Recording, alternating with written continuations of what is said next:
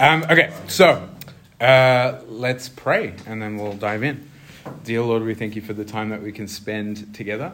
We thank you for the fact that you are here. You promised to be here. We thank you that you want to speak. And Lord, we just pray that you would, that you have permission to speak. Lord, we want to hear from you. And Lord, we want to just not just hear, but to change to be more like you. In Jesus' name we pray. Amen. Okay, so a disclaimer. I feel like I'm going to share some stuff that you guys have heard a million times before. If you've been in church for any length of time, I apologize in advance. This is like a message that you would have probably heard a bunch of times. We're going to be talking about Jesus in the wilderness, his temptation in the wilderness. Hands up if you've ever heard a message on that before. Yeah, okay, cool. So that's exactly what I thought. And again, I'm sorry, but I also feel a deep conviction and a deep burden for this. And even though I've heard it a bunch of times repeatedly, over the past few weeks in various formats. So it feels like I should apologize, but it also feels like let's get excited and let's not let familiarity kind of make us kind of shrug. So I have a question for you guys. What do you think of when you hear the word identity? All right, feel free to shout things out at me if you want to. Christian. Cool. That's a very godly answer. Appreciate that. Anything else? Gender identity. Or maybe hobbies or vocation and career. Maybe family of origin. We tend to, I don't know about you guys, I'm going to project myself onto you, but that tends to be what me and I think a lot of other people tend to go to. We kind of make it about attributes, right? We make it about attributes of ourselves. I wonder if someone were to ask you, who are you, how you would go about answering that question and where your mind would go. The interesting thing, because, obviously when you prepare a message, you got to look at definitions. So the word identity means sameness or oneness. That's that's where we get the word identical from, So sameness, oneness, sameness and oneness of what? Sameness and oneness of ourself. So you're the same. Your identity is who you are in any situation, right? That's your identity. It's well then, but who am I? What? Because are you the same in every situation?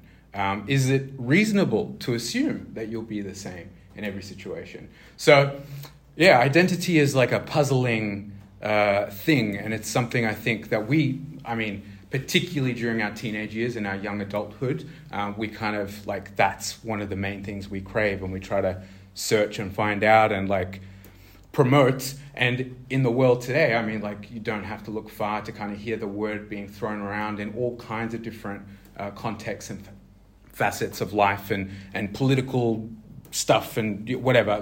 Identity is really important to human beings, and yet I don't think we ever really fully get it.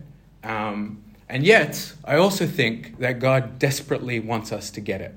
And so tonight, that's what we're mainly going to be talking on. And what we're going to be exploring it through the lens of is how temptation is a direct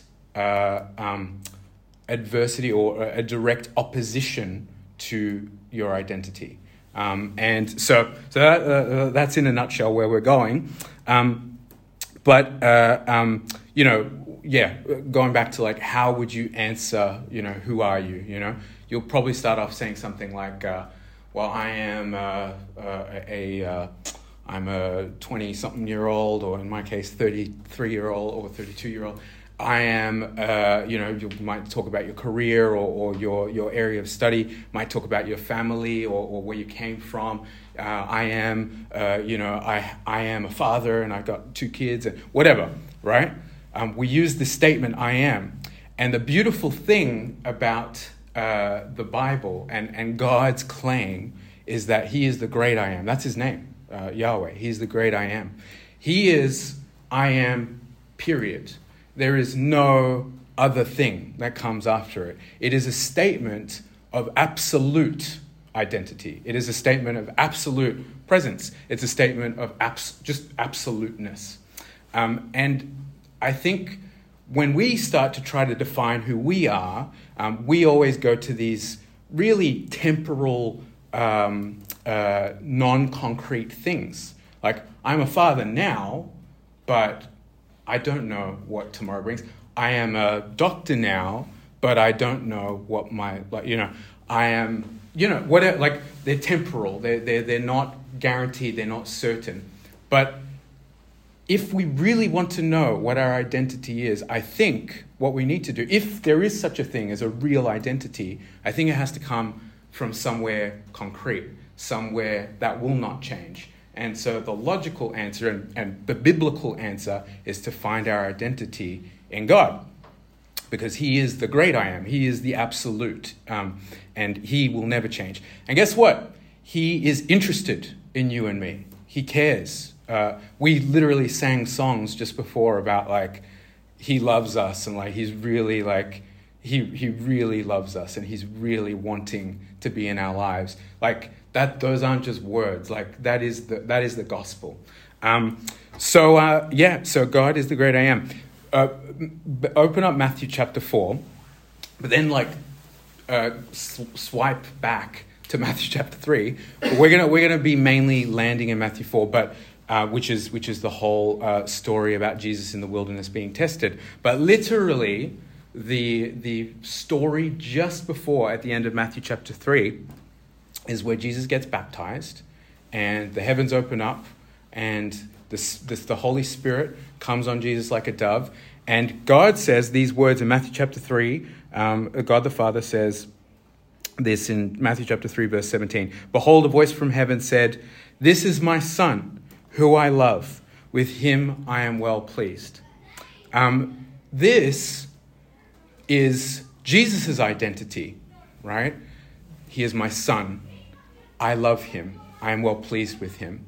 And obviously, this is Jesus' identity, right? Like, okay, so the surprising claim here is that not only is Jesus Messiah, which is something that we are supposed to get from that story, but we're also supposed to get, and from the chapters leading up to this, but we're also supposed to get, like, oh, Jesus is actually God's Son. Jesus is actually equal with God. Jesus is God. And God the Father is saying that. That's a surprising claim here. But it's not just a claim about Jesus. It's not just a claim about Jesus' identity. This is my child, who I love, with whom I am well pleased. This is supposed to be you and I's identity. This was supposed to be our identity from the very beginning. And through rebellion and through our own problems and the world and sin and we have rejected that. But God's call is to bring us back to that place where that is our identity again. And that's the story right before Matthew chapter 4. Just quickly, before we go to Matthew chapter 4, I just want to kind of break down that statement that God the Father says. So Jesus is God's Son. That's a statement about where Jesus came from, right? He came from the Father. He's the Son of the Father. That he is loved by the Father, unconditionally loved. And that's a statement about where you belong, right? Who loves you and who you love is your community. That's where you belong. That's where your heart rests. Identity, so where you come from, that's a core element of who you are. Where your community is, where your love is, where your heart rests, that's a core element of your identity. And then last but not least, that he is well pleased, that God gives him unconditional approval. Jesus at this point hasn't done anything. He's not healed anyone. He's not given any sermon. He's not taught anything. This is before his ministry begins. And God the Father says, I am pleased with him. Unconditional approval. And that's what our purpose is. Jesus' purpose and his value existed, there before anything. And that's part of our identity as well. So I want to frame that because this is what Satan will attack Jesus with in what we're about to say. I just want to kind of like bring it to your attention before we dive in. So where you come from, who you belong to, and what your value and your purpose is. Okay? And again, every single one of us, we might have a way to answer that. Where I come from, well, I come from Egypt and I moved here when I was this age and whatever. Or this is my family and this is their blah, blah, blah, blah. No, that's temporal, right? Like that's not actually concrete. There is something deeper. Where you come from is from the mind of a beautiful, loving creator God. That you're unconditionally loved, where your heart belongs, where you're valued, where your community is. Okay, I go to church and or I'm part of this community, or I do this and I love playing this sport and I'm really valued in that place or that place. Like temporary, not concrete. You belong to a Father who loves you, and He is eternal, and there is nothing you ever need to do to earn His love, and that love will never change. Whereas any other love potentially could. And approval, I earn six figures and I'm a influencer and I got this many million followers. Temporal. Forget it. That's not where your approval comes from. Your approval comes from the fact that God made you and He made you a masterpiece and He loves you and He did not make a mistake when He crafted you in your mother's womb, and He has a plan and a purpose and a will for your life. That is where your approval should come from. So these three elements of identity that we all have, we choose to define it through temporal things, but God here gives Jesus and also each of us a framework of like, it's in me. It's in me. Your identity is in me. I'm the one who you belong to. I am the one who loves you unconditionally. I am the one who approves of you no matter what. And you can rest in that. Your identity can be found there, and that's a good foundation to anything else that you discover in your life. Yeah? Okay, so let's actually have a look at Matthew chapter 4 and see how Satan challenges this and how Jesus responds. So, Matthew chapter 4, verse 1. Then Jesus, so right after that story, the Holy Spirit descends, God the Father says that. Right after that, then Jesus was led up by the Spirit into the wilderness to be tempted by the devil. And I'm sorry, I'm going to pause here. And yes, we're going to do this a lot, so I apologize. So, what did you notice there?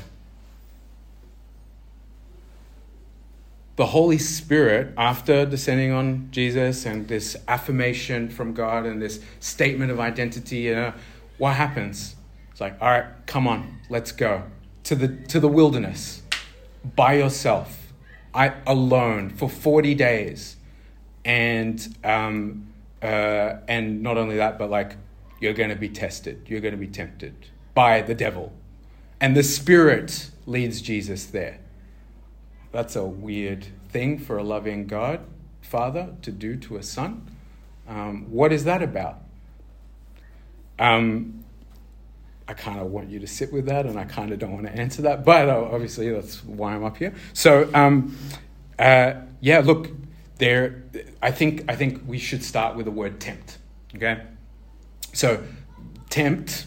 It can mean shades of things. When we think of tempt, we immediately kind of think to ourselves to do something wrong, or to fall in to stuff up and to kind of horrendously hurt ourselves or other people, right? Like I am tempted to cheat on a test, and when I'm tempted to cheat on a test and I get caught, then, well, not only is it really bad for me and like that's a horrible thing for me to do, but also like it has ramifications and I might be kicked out of uni and blah, blah, blah, blah, right? Or I'm tempted to cheat on a partner. And then, okay, that has massive implications. Even if I'm not caught, it has massive implications on my then relationship to my partner and a bunch of other things. So that's where our head goes when we think of that. And that is part of it. Satan definitely here is not tempting Jesus to not have him do something bad. He's trying to get to Jesus to do something that he's not supposed to be doing. But tempt also means, more broadly, test. And what does a test accomplish? It reveals things, right? A test, when you sit down and you take a test at uni, it's going to reveal how much study you put in, whether or not you actually understood your coursework and all that kind of stuff, right? When you are tested in terms of like you go through something hard and you come out on the other side triumphant, it shows elements of character and da-da-da-da-da, right? And I mean, the Bible literally talks about that in other passages. So the word here, I think it would be very good for us to replace the word tempt by test. The Spirit takes Jesus out to the wilderness to be tested by the devil. The agent of testing is the devil. And we're not going to get into the rabbit hole of the devil and all of that side of things. Just want to say one thing about the devil, and that is that if you do not believe that there is an evil, a spiritual evil in existence that is active in this world and that really desperately wants to harm you, I get it, but also that's what the Bible says. And I know that it can be very hard to swallow or wrap your heads around, or sometimes we go to weird extremes with that and whatever, and you might know people or you know other churches or whatever that kind of make you feel uncomfortable about that. But bottom line is the Bible says that there is evil, that evil is embodied by a being, and then that being, that creature of evil, he wants to hurt you. And he wants to destroy you. He wants to corrode you. And the way he does it, that's really the focus of this story. Yeah. And the way he does it is not just to Jesus. Think about this as well. The last preamble thing. Think about this as well. This story, unlike many other stories in the Gospels, this story is Jesus alone. So who did this story come from? Jesus. Right? No one's there watching him, documenting things, taking mental notes. Jesus is by himself. So who told this story? Who to his disciples? It was Jesus, the one who experienced it, right? And it's it feels different than other parts of the gospel, and I think that's intentional. But the whole thing is that Jesus told this to his disciples for a reason. And it wasn't just, hey, look at what I did and look what happened to me. He told it to his disciples because this is training. This is preparation. What Jesus goes through here is not unique to any of our lives. Whether you call yourself a follower of Jesus or not, you will be tempted and tested. And you will be tempted and tested at your core. Your identity, your very heart is being fought for, and Jesus is saying, be on guard. This is a battle that we're about to read. And then one, I promise, last thing, wilderness. So taken into the wilderness. So wilderness is a place of lack. Wilderness is a place of isolation. Wilderness is a place of hardship and struggle, and it's a sucky place. You don't want to be in the wilderness. And wilderness, if you know your Bible and you kind of following themes and trends, wilderness is a place that other people have been in before, and it's an important place. It's a place of testing. It's a place where God will either accomplish something or people will fall short. And by and large, most of the time, it's people falling short. So Jesus here, and primarily the main thing we're supposed to kind of draw a connection with is the Israelites when they were in the wilderness, because they were in the wilderness for 40 years. Jesus is in the wilderness for 40 days. Jesus here is being set as the Israelite, the one who hopefully will not fail where the other Israelites did fail. Okay, all right. I promise that's it. So, verse 2, after fasting 40 days and 40 nights, he was hungry. Jesus was hungry. Verse 3, and the tempter came and said to him, if you're the Son of God, command these stones to become loaves of bread. All right. So, Jesus is a human being. He's also God, but he's a human being too.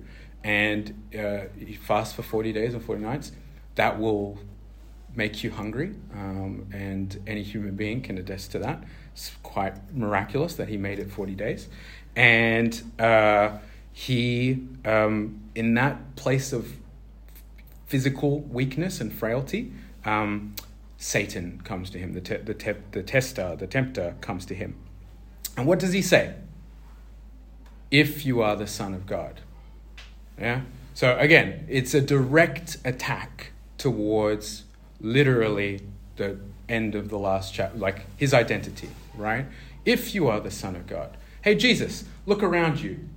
You were just with all these people, God just publicly declared, and now you're suddenly here. There's a disconnect here. What's going on? You've been starving. You've been left alone for 40 days in this wilderness, and what, God led you out here? What? Are you the son? If you're the Son of God, number one, I guess, why are you here? But number two, go on, turn. You really think God wants you, your Father wants you to starve out here? Turn this stone to bread. And prove that you're the Son of God. Because you've got the power if you're the Son of God. Why haven't you already? What, you think God, your Father, wants you to be suffering like this? And what Satan is ultimately doing is he is trying to doubt where Jesus came from. The very first thing, right? If you are the Son of God, God the Father says, this is my Son. He came from me. He's trying to make him doubt where he came from. And the method, and this is really, really, really, really important, the method that he's trying to use to make him doubt is by appealing to his appetite. Yeah? And his literal appetite, he is hungry. And so he's saying, you're hungry. Why would God make you hungry? Are you sure you come from him? Are you sure that you're his son? Why would he make you hungry? Ladies and gentlemen, this is literally probably one of the most common ways that we get tempted and that our identity gets put to the test, and how Satan tries to kind of push against us. Why would God want you to be alone? Why would God want you to not, enjoy this relationship? Why would God not want you to just have a fun night out? Why would God? You have appetites, normal appetites, healthy appetites, God-given appetites. You have these appetites, and Satan will try to kind of point at these appetites and say, surely God would want you to have this appetite. Why aren't you feeling it? And what he's actually doing is he's kind of making you doubt, well, is God there? Does he really care? And ultimately, will God meet my need? This need that I have, right? And so he says, turn this stone take matters into your own hand. You're hungry. Just do it. You can. If you're God's son, you can. You're lonely. Just go on Tinder. You can. Does God really care? I mean, if you're his son, daughter, surely he wants you to be fulfilled and have a relationship. What does it matter, And one concession leads to another concession, all in the name of filling an appetite. Yeah? All in the name of, this is a need I have, and I'm gonna take matters into my hand and fill that need myself. Right? And look at the way that Jesus answers. He says in verse 4, Jesus answered, "It is written, man shall not live by bread alone, but by every word that comes from the mouth of God." In other words, hey, there's something more important than my physical needs, and that is God's needs. What he quotes here is Deuteronomy chapter 8, verse 3. And this is pretty profound. Jesus clearly is he knows the deal. None of this is he knows the deal. And we're gonna read Deuteronomy chapter 8 in a second, just as an aside. But he knows the deal. And what Deuteronomy 8 is about is it is Moses talking to the people of Israel and talking to them about how they failed. in the wilderness. And so this is Deuteronomy chapter 8. And we're going to read from verse 3. God humbled you and let you hunger and fed you with manna, which you did not know, nor did your fathers know, that he might make you know that man does not live by bread alone, but man lives by every word that comes from the mouth of the Lord. Your clothing did not wear out on you, and your foot did not swell these 40 years in the wilderness. Know then in your heart that as a man disciplines his son, the Lord God disciplines you. Jesus here is saying, I'm not going to make the same mistake. I'm not going to look at my temporary perceived need, which is very valid, right? Would it have been wrong for Jesus to have turned the stone into bread? Would it have been a sin? Like just as an action? No, wouldn't have been. But what was wrong is in this moment where he was being called to essentially take matters in his hand rather than surrender and trust that the Father would take care of him and therefore not be kind of his own boss, even though this is God. But he chose to surrender, and that is exactly the point here. Man does not live by bread alone. You are not your impulses. You are not your impulses. You are not your needs. Do not justify any of them. Do not let any of them become a source of compromise. Do not let Satan corrode you through these needs. But here's the reality. God who loves you, God who made you with your desires, like your actual desire, your desires to be loved, your desire for connection, whether it be sexual or just, human connection, your desire for food, all your appetites, God made them. God instilled them in you, specifically the ones that you have. And God wants to fill them. That's the irony. God actually wants to fill them. But will you take matters into your own hands, or will you trust that, hey, I don't need to live by bread alone. I can live on every word that proceeds from the mouth of God. Because guess what? He provided manna in the wilderness. I didn't need to grumble and shout at him. He provided the manna. I didn't need to, complain or worry about wandering through the wilderness because my clothes didn't wear out. My feet didn't swell. We made it to the promised land. 40 years later, he brought us here. So the temptation to doubt where you come from a good, loving Father who wants to meet your needs and who wants to be in relationship with you, and he'll try to make you doubt it with your appetites. Okay, let's have a look at the second one. Verse 5. Then the devil took Jesus to the holy city and set him on the pinnacle of the temple. And he said to him, "If you are the Son of God, throw yourself down, for it is written, he will command his angels concerning you, and on their hands they will bear you up, lest you strike your foot against a stone." Jesus said to... before we get to that. Okay, so Satan grabs Jesus, teleported. Well, is it literal or like vision, whatever? Bottom line is highest point in the temple being God's hotspot presence, like God dwells here. This is where God is, and he's at the temple. He's at the highest point, and he says, "Off you go. If you are the Son of God," again, identity statement, like if that's who you are, then jump off. Prove it. Go on. We're in the place where God says that he is. Jump off. He'll catch you. He'll send his angels to catch you. And look, it's not just me saying it, Jesus. It's the Bible. And he quotes Psalm 91. And he quotes Psalm. Can you think of another time in the Bible where Satan quotes God incorrectly to try to get someone to do something wrong? Tempt someone to do something wrong.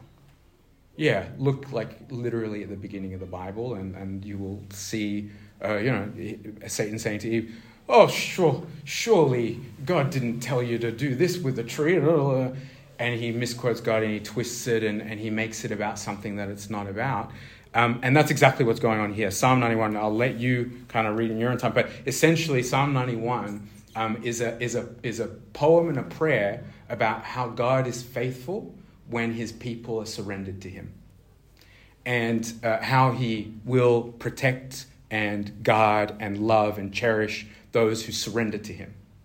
And here Satan says, no, let me just grab what I want to grab here. And what it's actually about is like, oh, look, it's a formula. If you just do this, then God will do this. How many times have we grabbed scripture and tried to make it a formula? Hey, God, like you promise if I give my tithes, you'll shower me with blessings or whatever else. I like the prosperity gospel is literally like this thing from Satan right here, right? It's how do I twist God's hand? How do I maneuver him to do what I want? How do I manipulate him? And like, that's what Satan is wanting. So what Satan is playing at here is he's playing at the conditional love aspect, the belonging. Like, do you really belong to the Father? Does he really love you? Does he really care about you? Well, prove it. Like, twist his arm. See what happens. Surely if he really loved you and you twisted his arm, he'd do something for you. He'd show that he cares about you. And we do that all the time. We do it all the time. And what he's really doing here, the method of attack here, is he's working on this sense of approval. He's trying to get Jesus to experience approval through an illegitimate means. What he's saying is, give up your life, go on, throw yourself off here, so that God can save you, so that me and God and everyone and you will all experience the fact that you're approved by God and that he really does care about you and all this kind of stuff.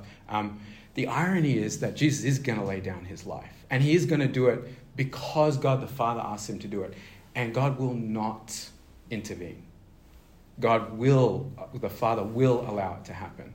And Jesus knows this. And the irony is that is the way that Jesus knows that he experiences the Father's approval, because he has the authority to lay down his life and pick it back up again. The reality is that we do try to twist God's arm. We do try to twist it in all sorts of different areas and domains. And we do try to obtain our sense of approval, not even from God. Like, think about the last time you felt approved of. What did that look like for you? How godly was it? Like, did it come from a place of self-sacrifice, authenticity, surrender, putting God first? Or did it come from a place of like ego and self-gratification and I'm gonna look cute so I get 10,000 likes or whatever, or I'm gonna I don't know. I don't even know. But like, what did it look like? And yet, like, this is what the world wants from us. This is literally like social media. This is literally like Satan won a really fantastic prize with social media. It is literally the way we're wired, is to experience approval by laying things down that we shouldn't be laying down.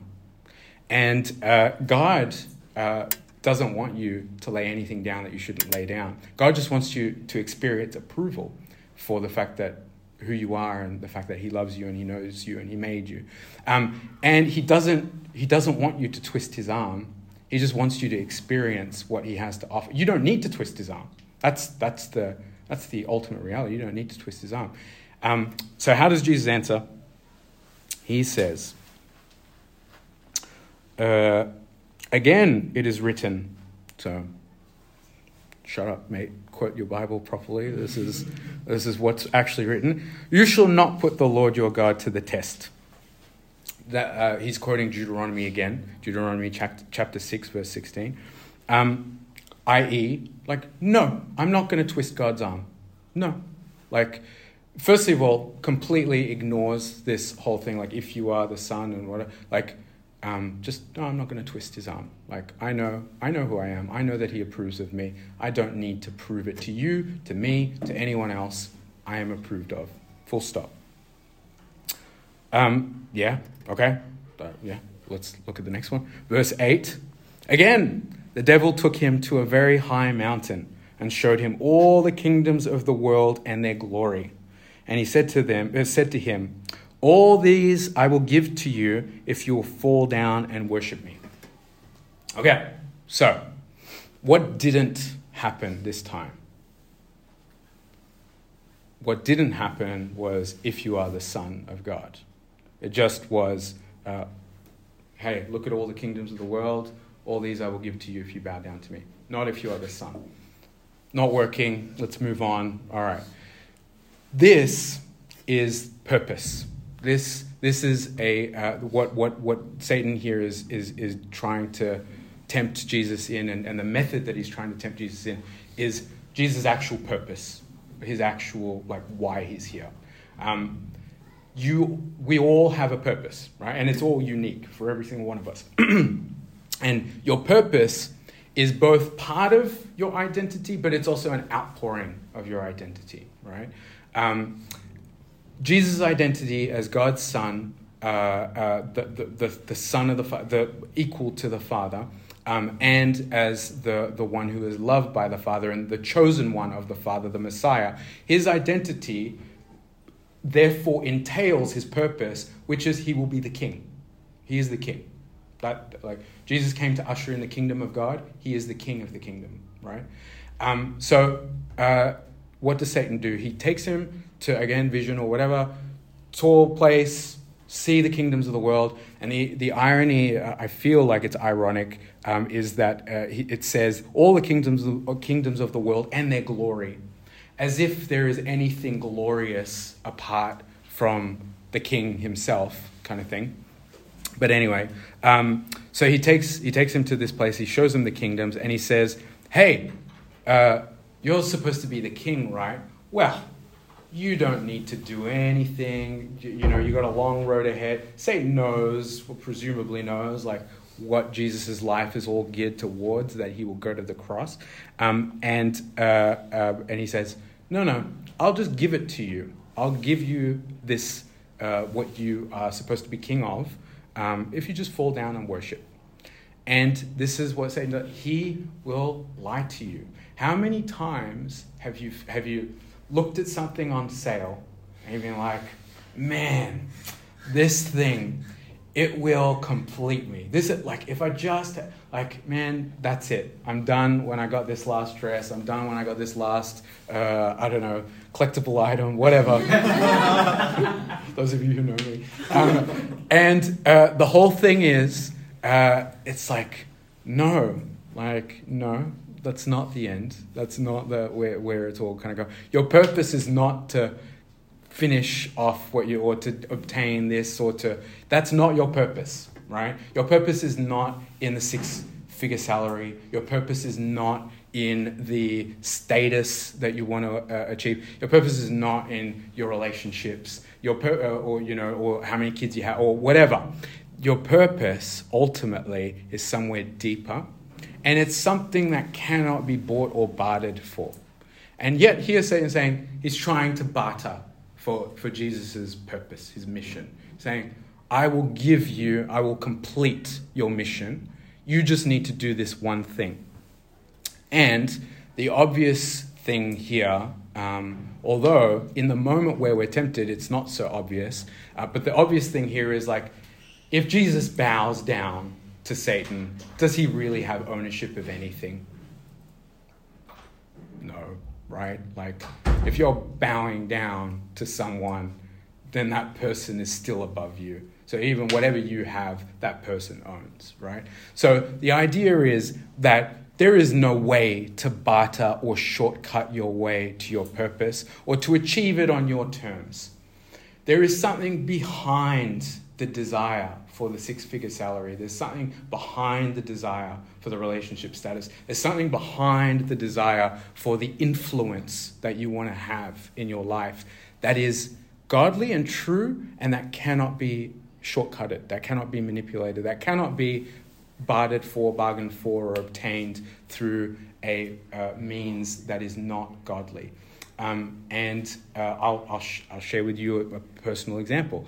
There was a period of time, especially shortly after our kids were born. My daughter was born, my firstborn, and I just something, it lit a fire in me where I wanted to invest. Like, I just had this. Part of it was like fear about security and like provision and all this kind of stuff. But part of it was just like, I just desired to invest my time, my income, my life into something that I would see grow and become something meaningful. And it was eating me up. Like, it really was. Like, I talked to many of you about this at various points in my journey. I'm still on this journey. But God brought me to this place. It was literally at our last retreat. Plug, the retreat's coming this year. It's going to be great. At our last retreat, where literally, like, I just kind of like broke down and cried. I went up the front, and the preacher who was there at the time, he was like, I sense a desire for what did he say? Significance, I think, or something like that. And he said, don't invest your energy in temporary things. Invest it in people. And knife to my heart, like, honestly, like, I cried and cried, and it, like, it, that is exactly it. And so I've taken steps, and I'm still figuring out. But bottom line is, that's what's behind that need, that purpose. It's not a bad thing to have that drive, that purpose, that ambition. But it is bad if you are going to try to get it through an illegitimate means, right?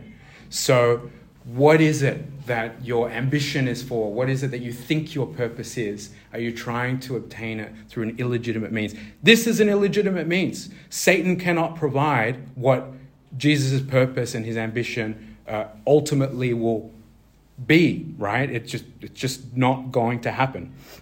And also, the thing here is, Jesus knows. If Satan doesn't know, at least Jesus knows. The journey towards the fulfillment of his purpose is a journey marked with pain and suffering and ultimately death, right? Like, he knows 3 years I'm going to die. And now Satan stands before him and says, you don't have to. Whether or not he knows what he's saying or not, you could debate that. But, like, you don't have to. Just bow down to me. And it strikes a nerve. Because what does Jesus say in verse 10? Be gone, Satan. The first time Jesus doesn't quote scripture. The first time where Jesus just responds. And if you know your Bible, can you think of another time where Jesus says, be gone, Satan? Get behind me, Satan. Yeah, Peter, right? Peter, you don't need to die, Lord. No, like, get behind me, Satan. Be gone, Satan. This visceral, like, response, because guess what? This is the last temptation. This is one of the first temptations that Jesus faces. This is going to be the last temptation. Literally, while he's on the cross, people will be shown, if you're the Son of God, why don't you take yourself down from here? And he remains. Because it is precisely because he's the Son of God. It's precisely because who he is entailed. The cross is not just a torture device. The cross is his throne. The cross is the inauguration of the kingdom. And that is so painful. But that's what he was willing to do for you and I. And that's the example that we have. So he says, be gone, Satan, for it is written, you shall worship the Lord your God, and him only shall you serve. He again quotes Deuteronomy chapter 6. And then the devil left him. There's no more to say. You and I will all, and continuously, and there might be one or two, or maybe all three, but there might be one or two specific things that constantly keep coming up for you, temptations. And I want you to think about it, reduce it down to either it's an appetite, a temptation towards an appetite, a temptation towards approval, or a temptation towards ambition. 3 A's, make it easy. And it's either going to make you doubt where you come from, who you belong to, or what your purpose is. And if you can understand what it is that is your Achilles heel, what it is that Satan knows how to get you with, if you can understand that, not only is it going to help you push back and whatever else, but it's going to help you draw near to God. Because in that place, God will tell you who you are. God will tell you what everything that you're about is. And there's Joshua. So let's close our eyes. And I'm just going to challenge you right now. I'm going to challenge you to try to think of this.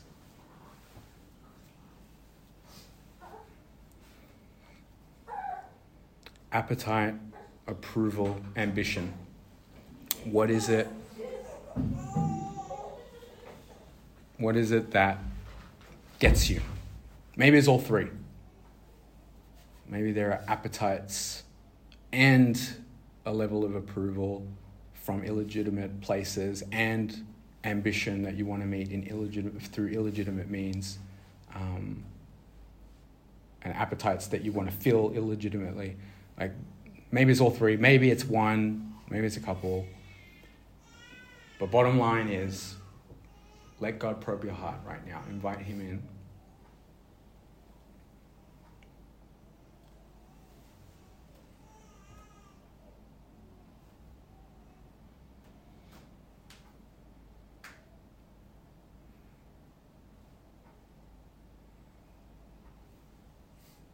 You are his son. You are his daughter. He loves you, who he loves, and with whom he is well pleased. That's who you are. That is actually who you are. You take every other bit of it away, that is who you are. To get back to that place, the invitation is to say that you need him, that you want him, that you can't do it without him, and to surrender whatever it is you need to let go of. And then to tell someone so that they know you and they can help you along the journey.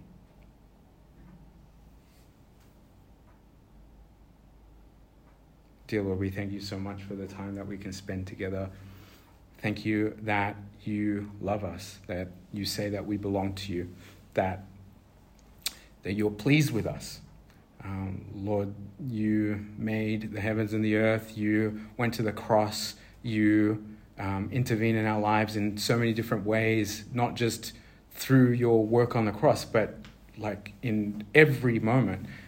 It is hard to understand how much you love us, Lord, but please help us get a glimpse, and help us believe you when you say these things about us, and help us know what's in us that we need to let go of, Lord.